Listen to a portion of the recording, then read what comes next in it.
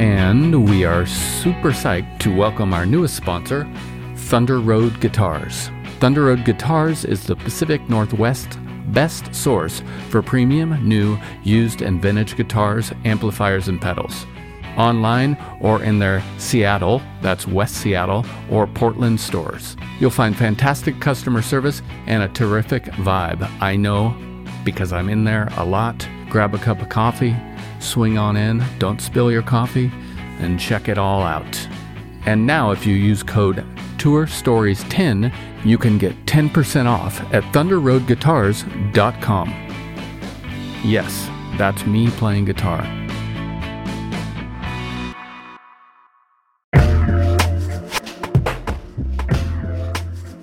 Hello, big news from our friends over at DistroKid. They now have an app. This app works on iOS and Android, of course, and it's available in the Apple Store and Google Play stores and all the stores where you buy apps. Go check it out. It's got a lot of cool features. You can upload new releases. You can get notified when you've earned royalties. Awesome. You can withdraw from the app via push notifications. A little dangerous for me, but rad. Anyways, go check it out. It's all at distrokid.com/app. And don't forget, you can still get 30% off your DistroKid account by going to distrokid.com/VIP/tourstories. Have a great one. And we continue to celebrate our friends and partners over at iZotope, and we got some big news for you. The gold standard of audio repair, RX11, is coming in May. In the meantime, you can buy RX10 now on sale and get RX11 absolutely free when it's released. Tour Story listeners get 10% off by using code FRET10. That's FRET10. All at iZotope.com. That's IZOTOPE.com. Hello, Tour Story listeners. Thank you for your continued support, and welcome to Season 4. I'd like to take a second to thank our friends and sponsors over at iZotope. Here at Ruinous, Chris and I rely heavily on easy-to-use tools like RX and Ozone for all of our audio repair, mixing, and mastering. Now, Tour Story listeners can get 10% off iZotope plugins or try Music Production Suite Pro for free for 30 days using code FRET10. That's FRET10. To get your discount and check out all of their easy-to-use products, go to iZotope.com/ruinous. That's IZOTOPE.com/ruinous and use code FRET10. And thank you for listening. Hi, Sarah. Hi, Joe. What's going on? Well, I am sitting in a drum shack. I can see that. I'm sitting at a drum set, and I'm looking at a drum set across the room from me. And I'm hoping that it doesn't get super hot in here in the next hour, because there's no air that enters or exits this room. My studio last night, a.k.a. the Ruinous headquarters, the glamorous Ruinous headquarters, was, I think it was 102 degrees. Ooh, neat. Yeah, it was great to walk in there. We got it down to 90, I think. Nice. Us Northwesterners aren't used to this heat. Yeah, not at all. Yeah, I had to do a bunch of drum lesson shuffling and cancellations last week because it was just too hot in here. Yeah, clearly you are sitting in front of a drum set. I think I can see a Zildjian hi-hat and a Remo clutch. Is that a Remo clutch? That's right. That's right. It is. It's one of these. The ones the quick lock. Yeah. So that they don't come unscrewed. They never come unscrewed either, and every other one does. I don't understand why. I believe that I learned about them from the great Dale Clover. So did Clover. I was going to say that. Oh, man, you beat me to it. He's a quick lock clutch evangelist. He should have a signature model. It doesn't have to be different at all. It should just say Dale Clover on the packaging or something. Sure. I mean, he sold at least 2. Definitely. Well, I think I own 2, so there's 3. Oh, okay. There's another one. Remo. Yep. And obviously you've been giving drum lessons. How do you do that? Do you do that online and in person? Yes, I do. I started off only in person. I started giving drum lessons very kind of slowly and gradually in maybe like 2015 or so. And I never took any drum lessons.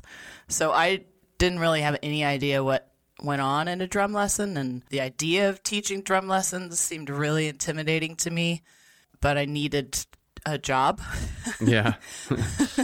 And those who can't teach, right? Is that what they say?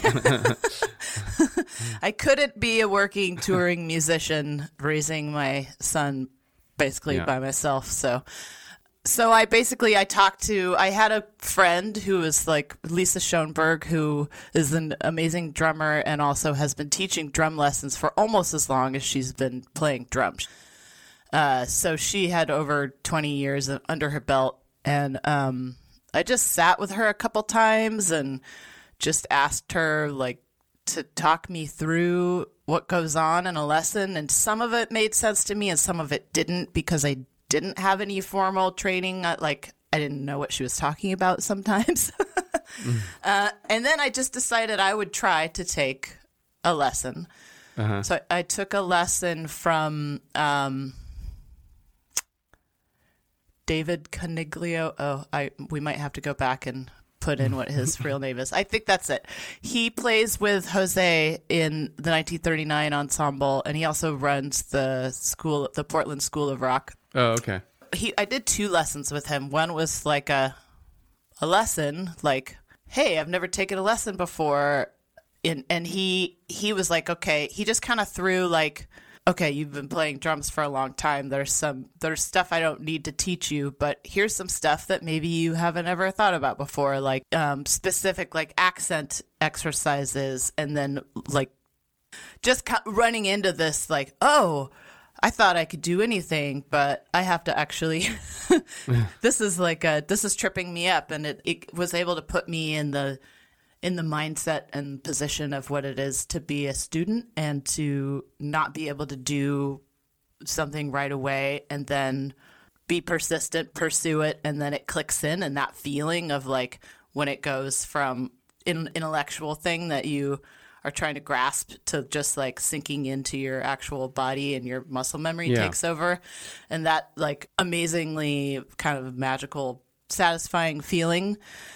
So having been able to experience that's something that is really nice to be able to talk about with my students and understand that that's what they're going through, even with like what to me would be the most simple stuff. Yeah. And then he was like, I could also give you a lesson where I just tell you how to teach a drum lesson. Yeah, I knew you were going to say that. So we did that too. And then I just started and just been winging it ever since, but it was all in person. The idea of doing anything online was like, no way. That sounds too hard. I don't know how that would work. And then as soon as the pandemic hit and everything shut down, it was like, well, I got to do, because at that point I had transitioned to teaching drum lessons as my only job. And then the pandemic comes and shuts everything down, and it just became this sort of like community effort, like all these different sort of like my son's piano teacher, my student who's a yoga teacher, all these different people kind of coming together and being like, well, what are you doing? What are you going to do? Like, what are we going to do? And so this yoga teacher, drum student was like, well, we started teaching yoga classes using Zoom. I'm like, what the fuck is that? Yeah. And now that's my entire life. So she told me about Zoom, and I learned about it. I was able to give all that information to my son's piano teacher because she was in the same boat. Just, it was just, it takes a village. Yeah, it sounds like it. That's great. And then it was like, okay, well, now I have to try it with people who are like paying me money, and I don't want to be I know they'll be forgiving, but I don't want to blow their entire lesson. And so, it was a lot of trial and error. Like, and then at some point I think I did the Washed Up Emo podcast and talked a lot about teaching. And then all of a sudden, all these people from all around the country started getting in touch about taking lessons. So it was like, oh yeah, of course I can teach lessons to anyone. I should try a lesson. It's time for me to take a lesson. I haven't had one in 2 years. Who do you look for? Well, the last one I had was from? It was a class with Mark Giuliana, and it was like the art of improvisation or something like that. And he's one of my favorite drummers, and it was a really great class. And he just showed us these very simple techniques and kind of mental spaces to get into, or giving us examples of what he does when he's improvising and writing stuff. It was great, but it's time for me to get another lesson. That sounds really interesting. There is a guy, this keyboardist Talum, who I have collaborated with at different times over the years, and like we made a couple of records, and he is totally from the world of like free improv, avant-garde, all those words. Yeah. And my experience playing with him, where he's basically like, can you be a little more free? Like if I start settling into a groove, he's like, actually, like, well, I could do that. I could only do that for so long. And then I just have to play a groove for a second, please. But I just played a show with him, a tiny little like happy hour last week, and we hadn't played together in several years, and it's just interesting to do that, to just be like, okay, we're just gonna play. That's great. I mean, shit, like improv is like, it's kind of where we're all at in the world now anyway. That's right. Like now it's not just the Buddhists that understand impermanence. Like we all know that anything could change in an instant. Yeah. Everyone has had to improvise. You know what else the world is excited about is Unwound shows. Oh yeah. Did you know that? I've got the sense. Yeah. I mean, I gotta say I'm pretty social media averse. Yeah. But I do know that we are playing some really big places and that they're selling out, and like it's still a really long time from now. And I have various students around the country that are telling me they're going to travel like 1,000 miles to come and all this stuff. It's like, there is real excitement. It is, it's been like, it's a little overwhelming, but overwhelming doesn't always mean bad. No, not at all. Like we're kind of just bowled over. Like we knew there was some excitement, but this is like kind of way above and beyond what we anticipated. So great. So thanks everyone. So what was the catalyst for this after 20-ish years? And before I want to, talk, you lost your friend and colleague, Vern, and that's a great loss for all of us. And I'm sorry for your loss. Thank you. And you as well. You were also a friend of him. I don't want to cry, so I'm not going to get into my Vern thoughts. But you and Justin have persevered with someone else. I couldn't think of anyone better and closer to the Unwound heart than absolutely Mr. Warren. To me, he was the most obvious. Yeah. And, and I didn't know how he was going to feel about doing it. But he is game and excited, and we are so lucky to have him. So lucky. Jared Warren. I don't know if Jared I said Warren his name. I might have just you said Jared. Mr. Warren. So what inspired you and Justin to give this a whirl? Well, it is kind of a sad story of Vern. I feel like there could be a way in which I tell the story that does not involve the tragedy of Vern, but it would be kind of a lie. So, okay. For those who don't know, Vern struggled with severe alcoholism for essentially his whole life. Yeah.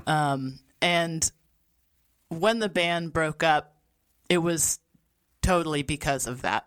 None of us really wanted. It wasn't like, okay, well, I guess we finished what we set out to do. It was we couldn't do it anymore. Okay. And so there was always this sort of like grief trauma hole around the band for all of us, and a real hope that Vern would figure out a way to turn his life around.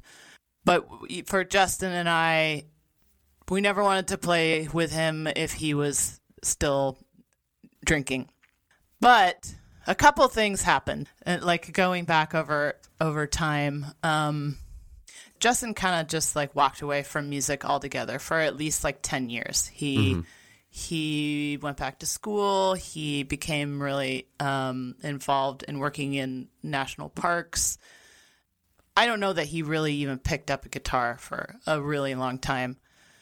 But then he started playing music again, and it was maybe around that time that the legendary LA venue, the Jabberjaw, they were putting out a book, and they wanted to do this book release show, and they wanted to get old Jabberjaw favorites to play. And they reached out to us, and Justin was always the first hard stop. And then it would be me after that. Yeah. And so Justin was kind of like, well, maybe I'm kind of open to the idea. And I was like, what? You are?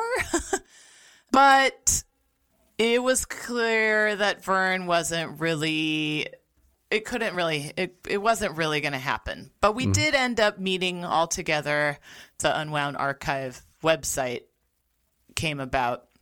The three of us sat down at a table, like, together for the first time in 10 years. So yeah, I think it was probably like 2012 or something like that. And coincidentally, right around that time, Numero Group, like totally randomly, coincidentally, Numero Group. We talked about doing the website, and then we talked about putting out Live Leaves. It all just kind of coincidentally happened at the same time that we started working on putting this record together. We got some help from Adam Reach and Henry Owings. They helped put out the record, and Numero reached out and were like, "We want to do this." And Justin and I knew Numero from their like cool, obscure soul box CDs and compilations, and it was like, "What, really?" I know. I had the same thought when I saw it. I was like, "A Numero? Wait, is this the same one? Is this the same?" Exactly. Yeah. And they had done a Codeine box set, but they were just getting started on 90s reissues, and they did a Blonde Redhead box as well. So that was a whole big adventure. But to stick on the playing live, it never really came up again until Ken Shipley from Numero Group described himself as a fanager. Him coming into our lives has been has probably been the best thing in terms of like making anything happen. If it's just left up to us, nothing happens.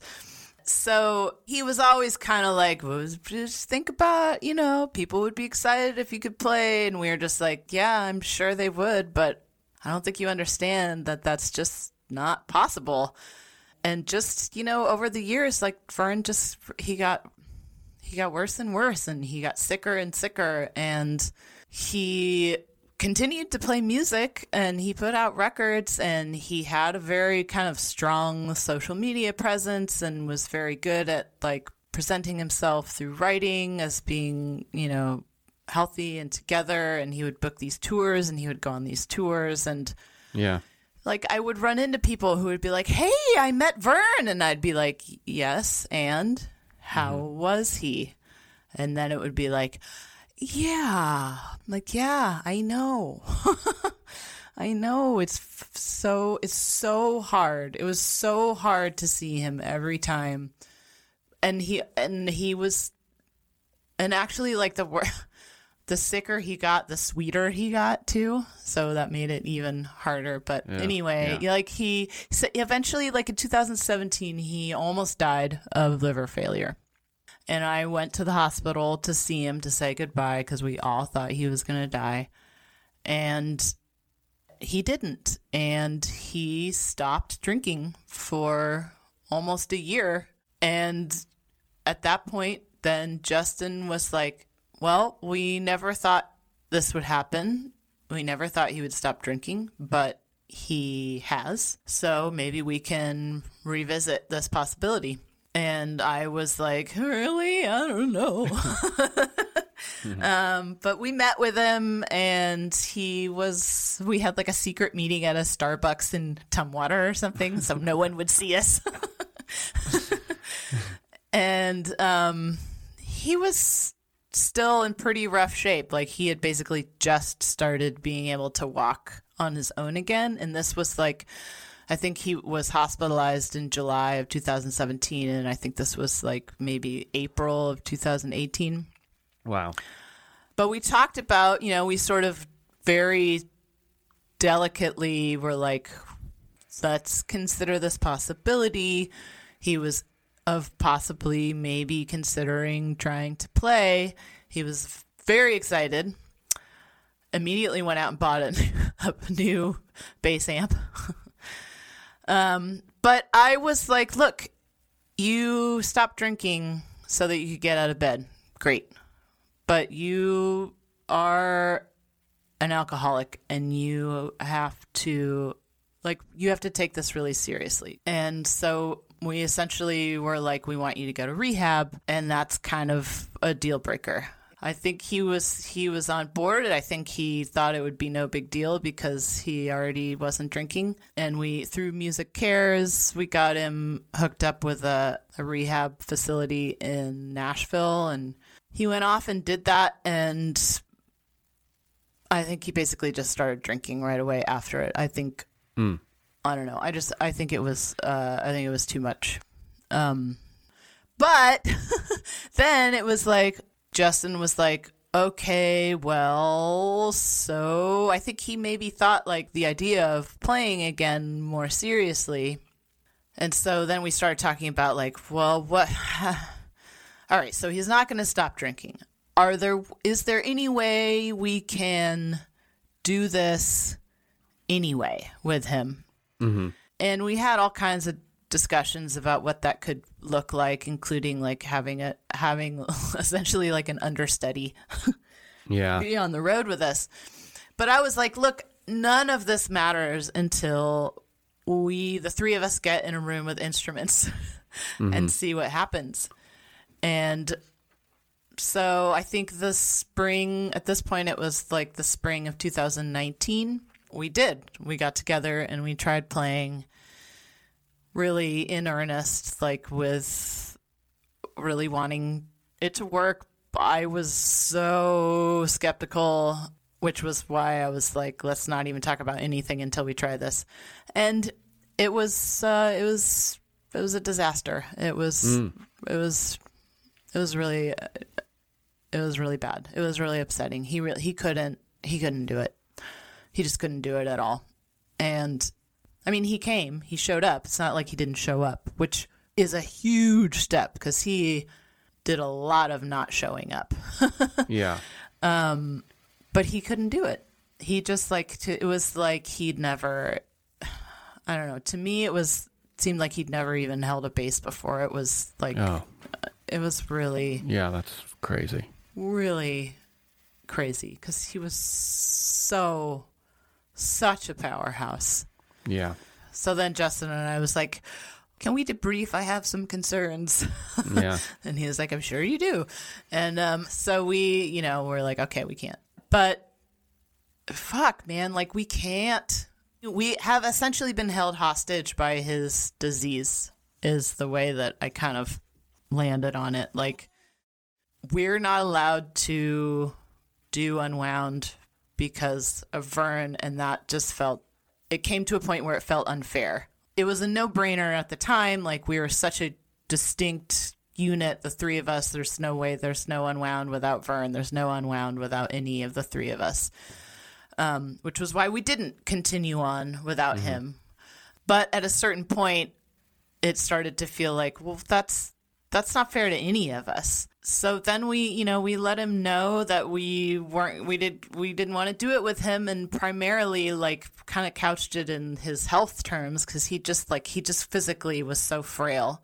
Like, you can't, I don't see any possibility of you being able to pull off like a 90-minute energetic punk show. Yeah. We said, Justin called him and we're like, we're not going to, we don't want to do it with you. And it kind of ended with that.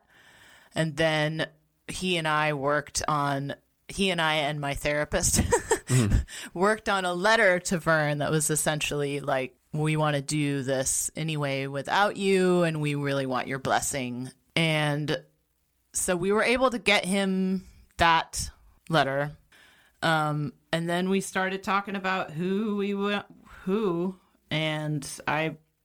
had a couple names were bandied around, and sort of talked about like, well, maybe it should be someone who's completely like a total outsider. So there's no drama at all. Like, it won't be hard for them to say yes. There won't be any weird feelings.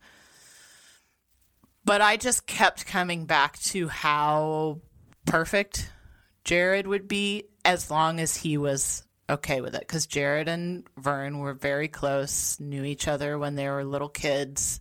Vern had a lot to do with Karp's exposure to the world. So Jared is just like such a stellar human. Like, he's just no wrong turns on that guy. Yeah.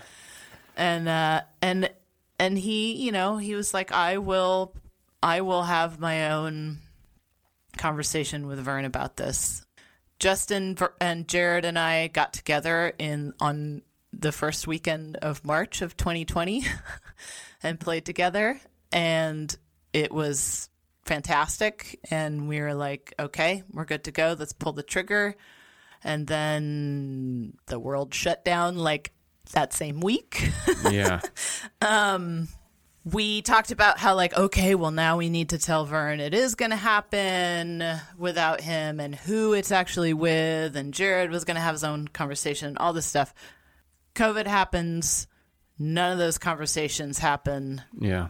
And then Vern passed away in August of 2020. And so that's the long, sad story. Yeah, that is the long, sad story. Is there a short, happy version of that you can think of? Oh yeah, I can cut it so it's super funny and happy. Yeah, cool. But it's, I mean, at the end of the day, it's thrilling to be able to do this, and we really feel like we're really honoring Vern in doing this, and like bringing his music back into the world in this way, and his contribution to music and to, bass, the art of playing the bass, which he was a true master. Yes. So it just feels so right that it's Jared that's doing this. It does. It's perfect. Well, I'd like to play the laugh track for the people. Do it. Here we go.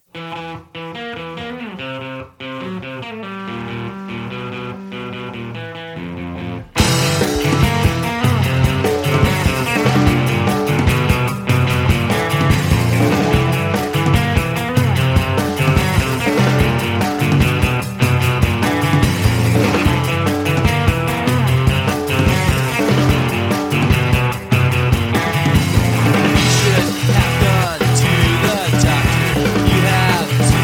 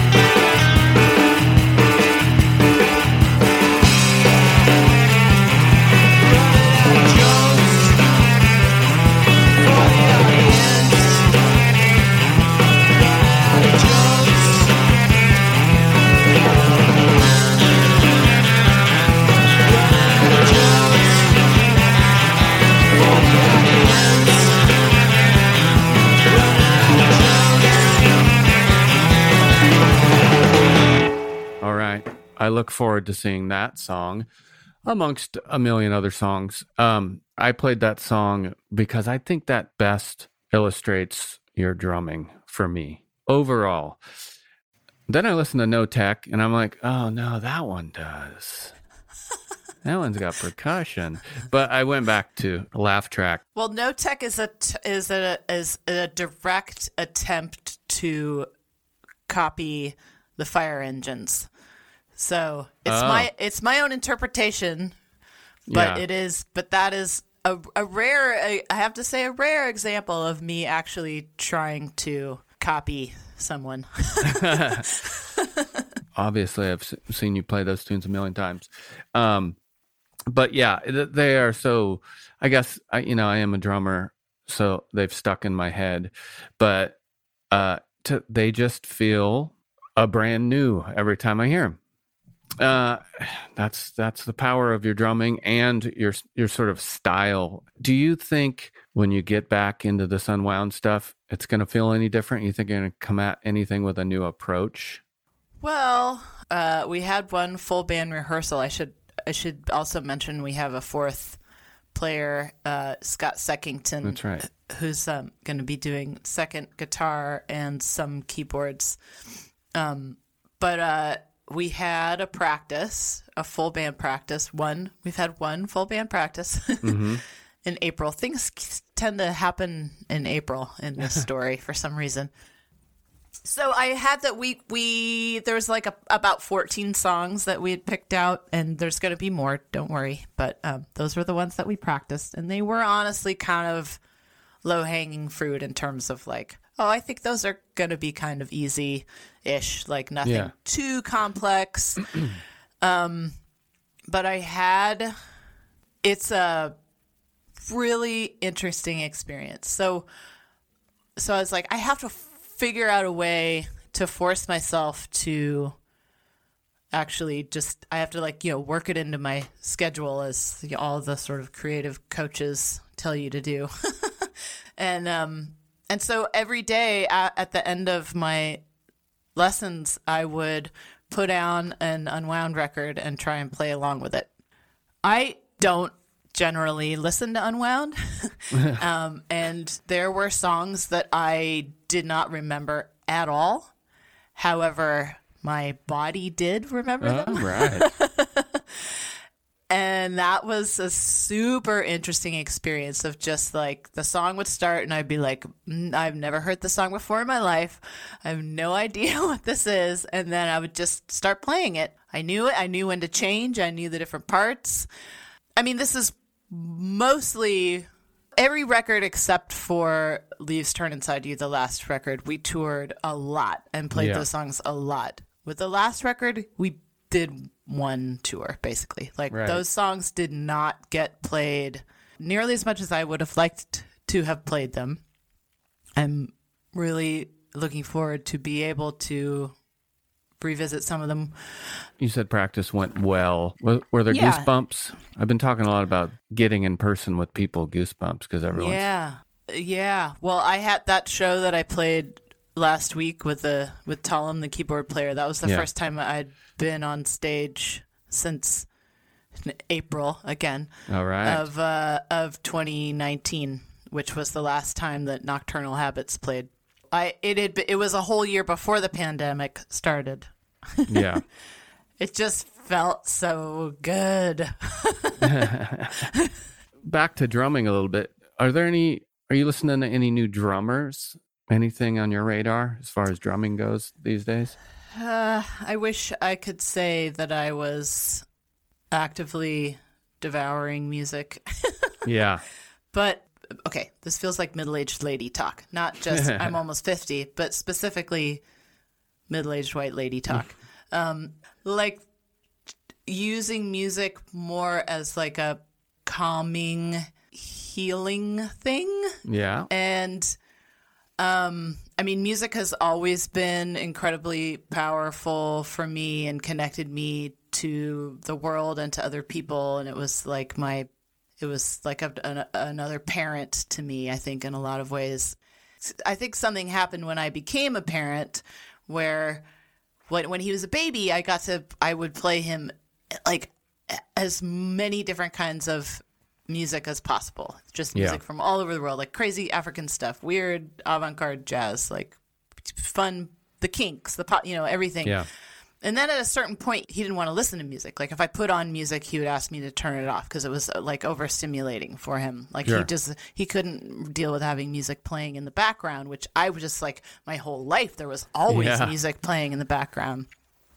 And then I just kind of got used to that and stopped going to put music on. Yeah. And then the whole listening to people talking thing came along, and yeah, I know. And that kind of interrupted my intentional listening time. And another one of my favorite records right now is Mark Maron. Oh, I think I probably listen to that more than any of my other records. Yeah. But I did have an experience earlier this year where I was sort of reminded how powerful music is for me, but it kind of took on this different shape of like the piece that's like my kind of womb right now. Sorry, again, middle-aged lady talking. Is Journey in Satchidananda by Alice Coltrane, which has been a song that has been in and out of my life over the years. Like what my band, my Hungry Ghost bandmate Andrew and we did a couple different kind of variation covers of it, including one with a saxophonist, and then one where we just kind of turned it into our own song and put lyrics on it. And so, yeah, it's weird. Like I'm kind of in a weird, like, what am I don't know what I'm listening to. Well, I've always known, it's funny that you mentioned that song because I think you are responsible for that song going into my ears for the first time. And I'm sure, in fact, that you are on a cassette tape with other songs. Yeah. A mixture of songs, in fact. Yes. And you've always been, I've always known you as a sharer of music. And thank you for that. I still have all that stuff. And it's all in my brain, too. All that music you shared with me. You and I have always been world music nerds together. Yes. And, but you've always been the better sharer. And it's still significant in my life. So thank you from 20 years ago to now. Yeah, you bet. Yeah. Well, I do love to share. Yeah, you do. So I wish that I could be like gifting you something right now. There's another, maybe it's my turn. Yeah, maybe it is your turn. Exactly. Yeah. People don't always tell tour stories on this show, but I oddly have 3 kind of quick cut tour stories that all involve you, and I've thought about it as 3 tour lessons that I learned, and you were present for all of them. Okay, it was before 2000. Let's just say that. It was before 2000. Okay, so I went on tour with Unwound. I sold merchandise, and I helped huff gear around a little bit, told jokes. You were a Brody. I was a Brody. And it started off, this is a lesson of patience. Yes. I was living in Seattle. I know the story. Everyone clearly was living in Olympia.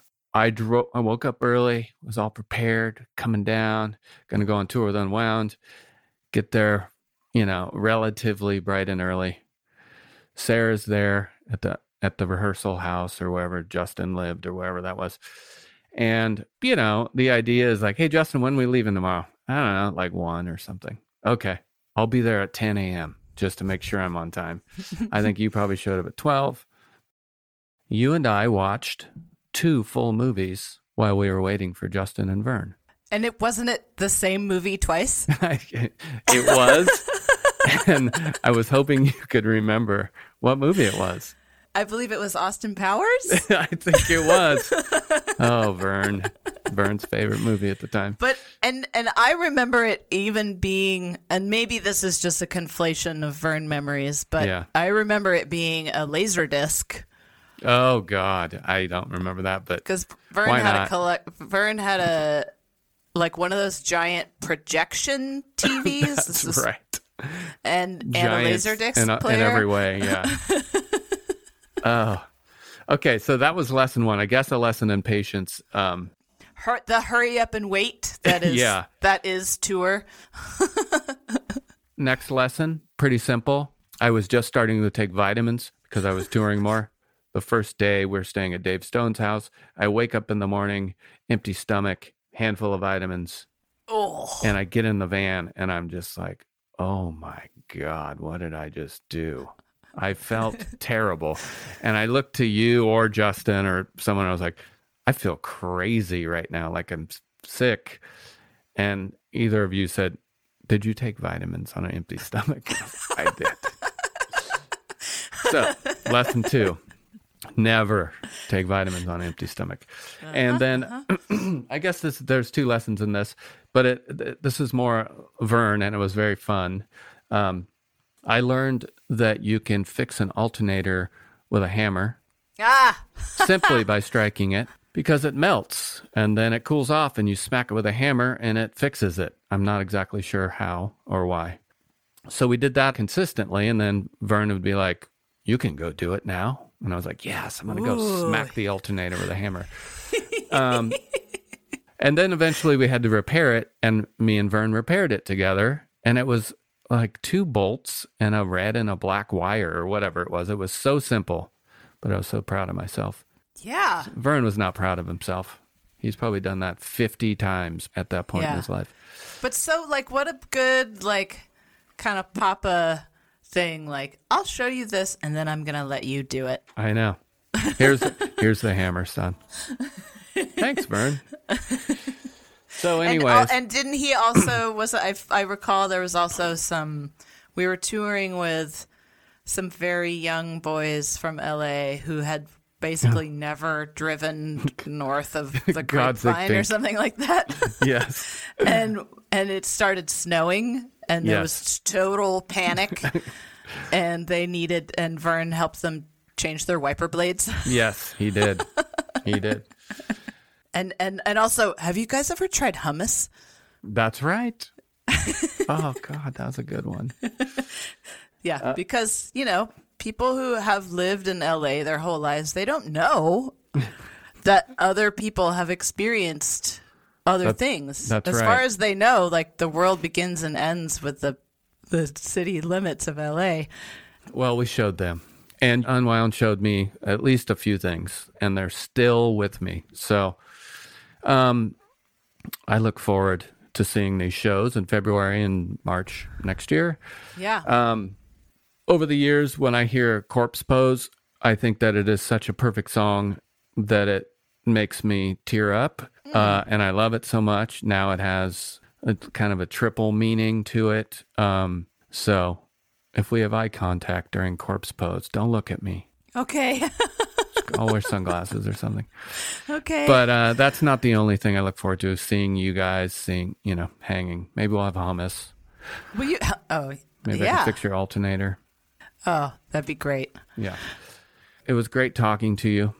Really great talking to you, Joe. Thanks so much. I hope we can spend some actual in-person time together. I do soon. too. Oh, and back to lessons. I'd like to get a lesson. From me? How do I do that? I do have a website, which is SARALUNDRUM, saralundrum.com. Cool. So through that website, I have my pricing and my scheduling and some stuff. So, all right. It was good to talk to you. Good to talk to you too, Joe. Take care of yourself. You too. Bye. Bye.